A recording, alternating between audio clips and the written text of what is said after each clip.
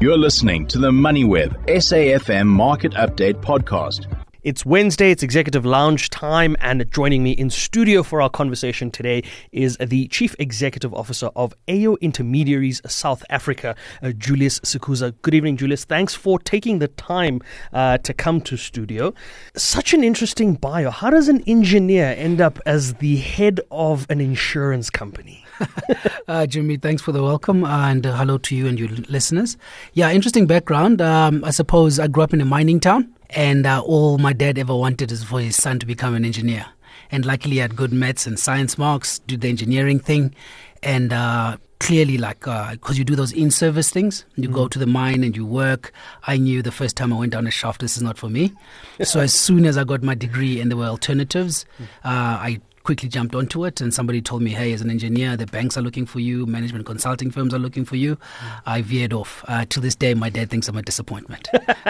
Speaking of management consultants, you did quite a bit of consulting. You extensively spent a lot of time in the consulting space. Was that specific to mines, or was that across sectors and across industries?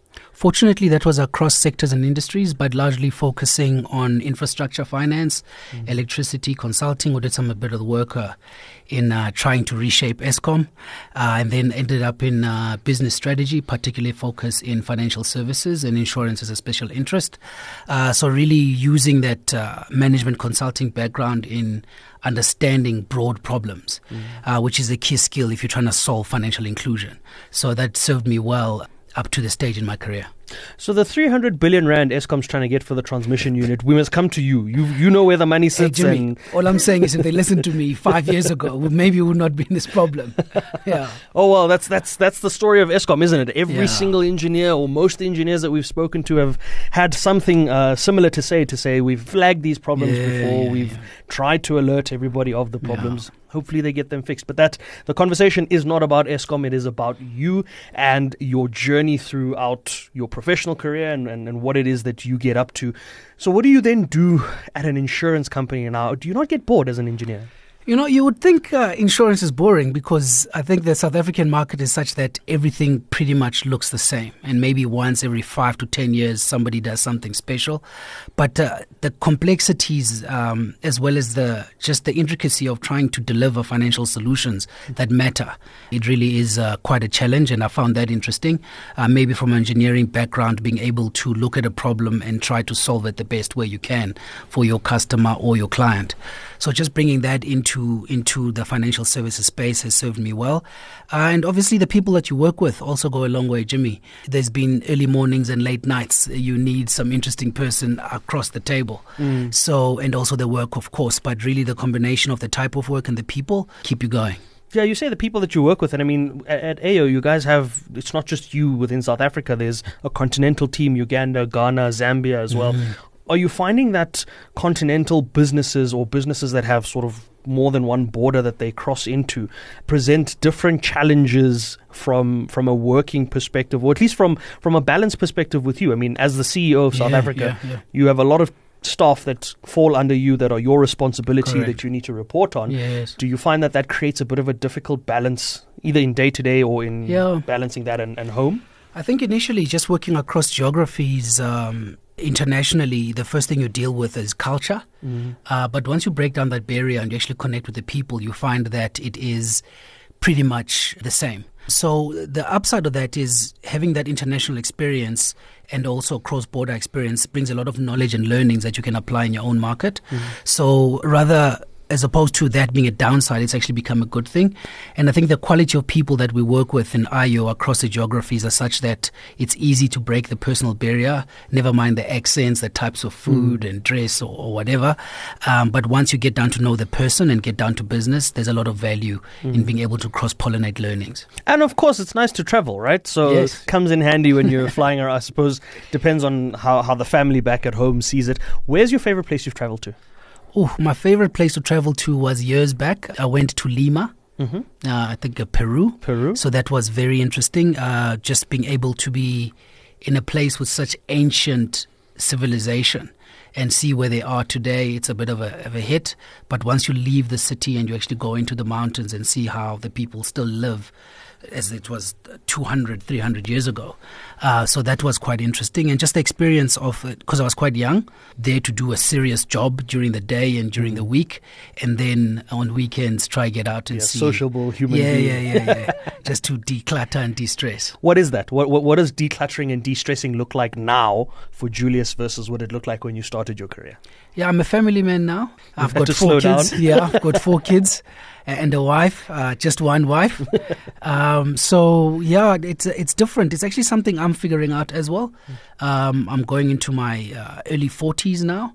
So just being able to find that balance is something I've had to figure out over the last couple of years, especially coming out of COVID. Things were really jumbled. You were in one pattern for almost 2 to 3 years. And then now all of a sudden you need to find a new pattern. And my kids are growing. My eldest is turning 12. My youngest is turning 5. So it's a pretty big house. It's a broad range. Yeah.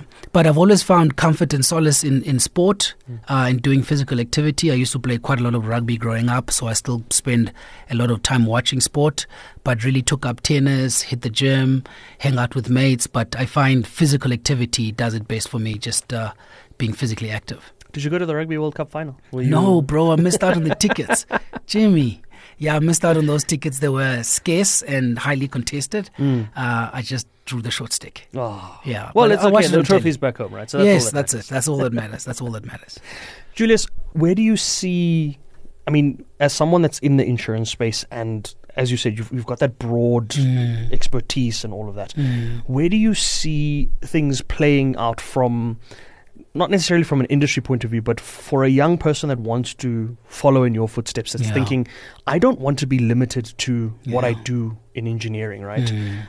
Where do you see that sweet spot of how to broaden that opportunity? Because like you said, you were given that opportunity set, and obviously you've learned from it. But alongside that, it comes with, you know, when you are in that space, you must then maintain the balance and all the things we've spoken about a good life. Where's the sweet spot? Yeah, I think, Jimmy, the most key thing, whether you're studying engineering or the arts or financial sector, it's not to pigeonhole yourself in just being an accountant. I think the world is changing so fast and there's many facets to it. If you're an accountant, attend a philosophy class, go hang out with some mates that do debate, go with guys that travel, just broaden your range of experience and of the world. Because when you walk into offices today, it's very rare that as an accountant, yes, you will end up in accounting. Maybe that's not a great example, but a great accountant knows a little bit about everything, I would imagine. And I think that's the most key skill that we all need, not to just stay in our little lanes, but also expose yourself, because all of those learnings, to my earlier points, actually add to the quality of professional that you are, as well as the quality of individual. And that's what's most key. So I would think, advise any young professional, any kid, my own kids, that they should try to be as broad as possible. I think, yes, it's worthwhile, get the depth of a single line of expertise, but then branch out and learn other skills and other adjacent and further away in the fringes expertise. I don't know why people always pick on accountants, and I don't know whether I should be offended or not as someone who holds an accounting degree. No, that's the only reason I picked it, because you're an accountant, Jimmy. It's always such a strange thing. But Julius, I want to pick your brain about just where we sit in 2024, right? What are your thoughts around what's happening in South Africa? We're going into elections. We've just heard inflation's coming down.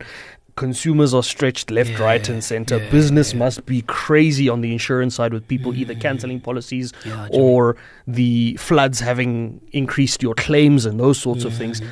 What are your thoughts around just 2024 for South Africa? Yeah, Jimmy, funny enough, I was having this discussion with a colleague of mine, and I think firstly, South Africa doesn't exist in its own little bubble. It exists in this global environment, and quite a lot is happening around the world. Economies are suffering, the wars are breaking out, diseases are becoming a real thing. So we don't exist outside of that. We actually exist within this thing. And just reflecting on it, taking a step back, I think our parents' generation and before were largely influenced, or the thing that really impacted their lives was an advancement in technology. Yes, that's still happening now, and huge advances around AI, mechatronics, it's like serious things are happening. But I think for 2024 and going forward, I see this decade and the next, the big question globally we need to answer, and maybe especially for South Africa, to your point, is who are we? Right? We came out of 1994. Things happened rather quick. A lot was promised. Things didn't work out. So we're sitting in this thing where a large part of our population is disgruntled. I think the next phase of growth is truly finding out who are we as South Africans? What is our identity? What is our humanity? Because I think that will inform the next sort of trajectory for South Africa. That being, if we center ourselves, to use a suitcase word, around Ubuntu, just being a good person. And that inform the decisions that we make, whether they be around technology, electricity, economics, just good really grounding ourselves on what is our identity. So I really think that's what I'm hoping for South Africa in 2024, but I see that being a journey over like half a decade to a decade that we need to answer that question. If we don't answer that, I think we'll be stuck in this rut.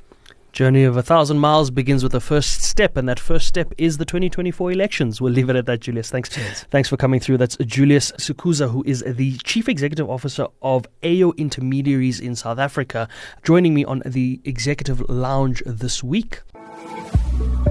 You've been listening to another MoneyWeb SAFM Market Update podcast, uploaded weekdays at 7 p.m. For more MoneyWeb podcasts, go to moneyweb.co.za or the app and follow MoneyWeb News for daily updates.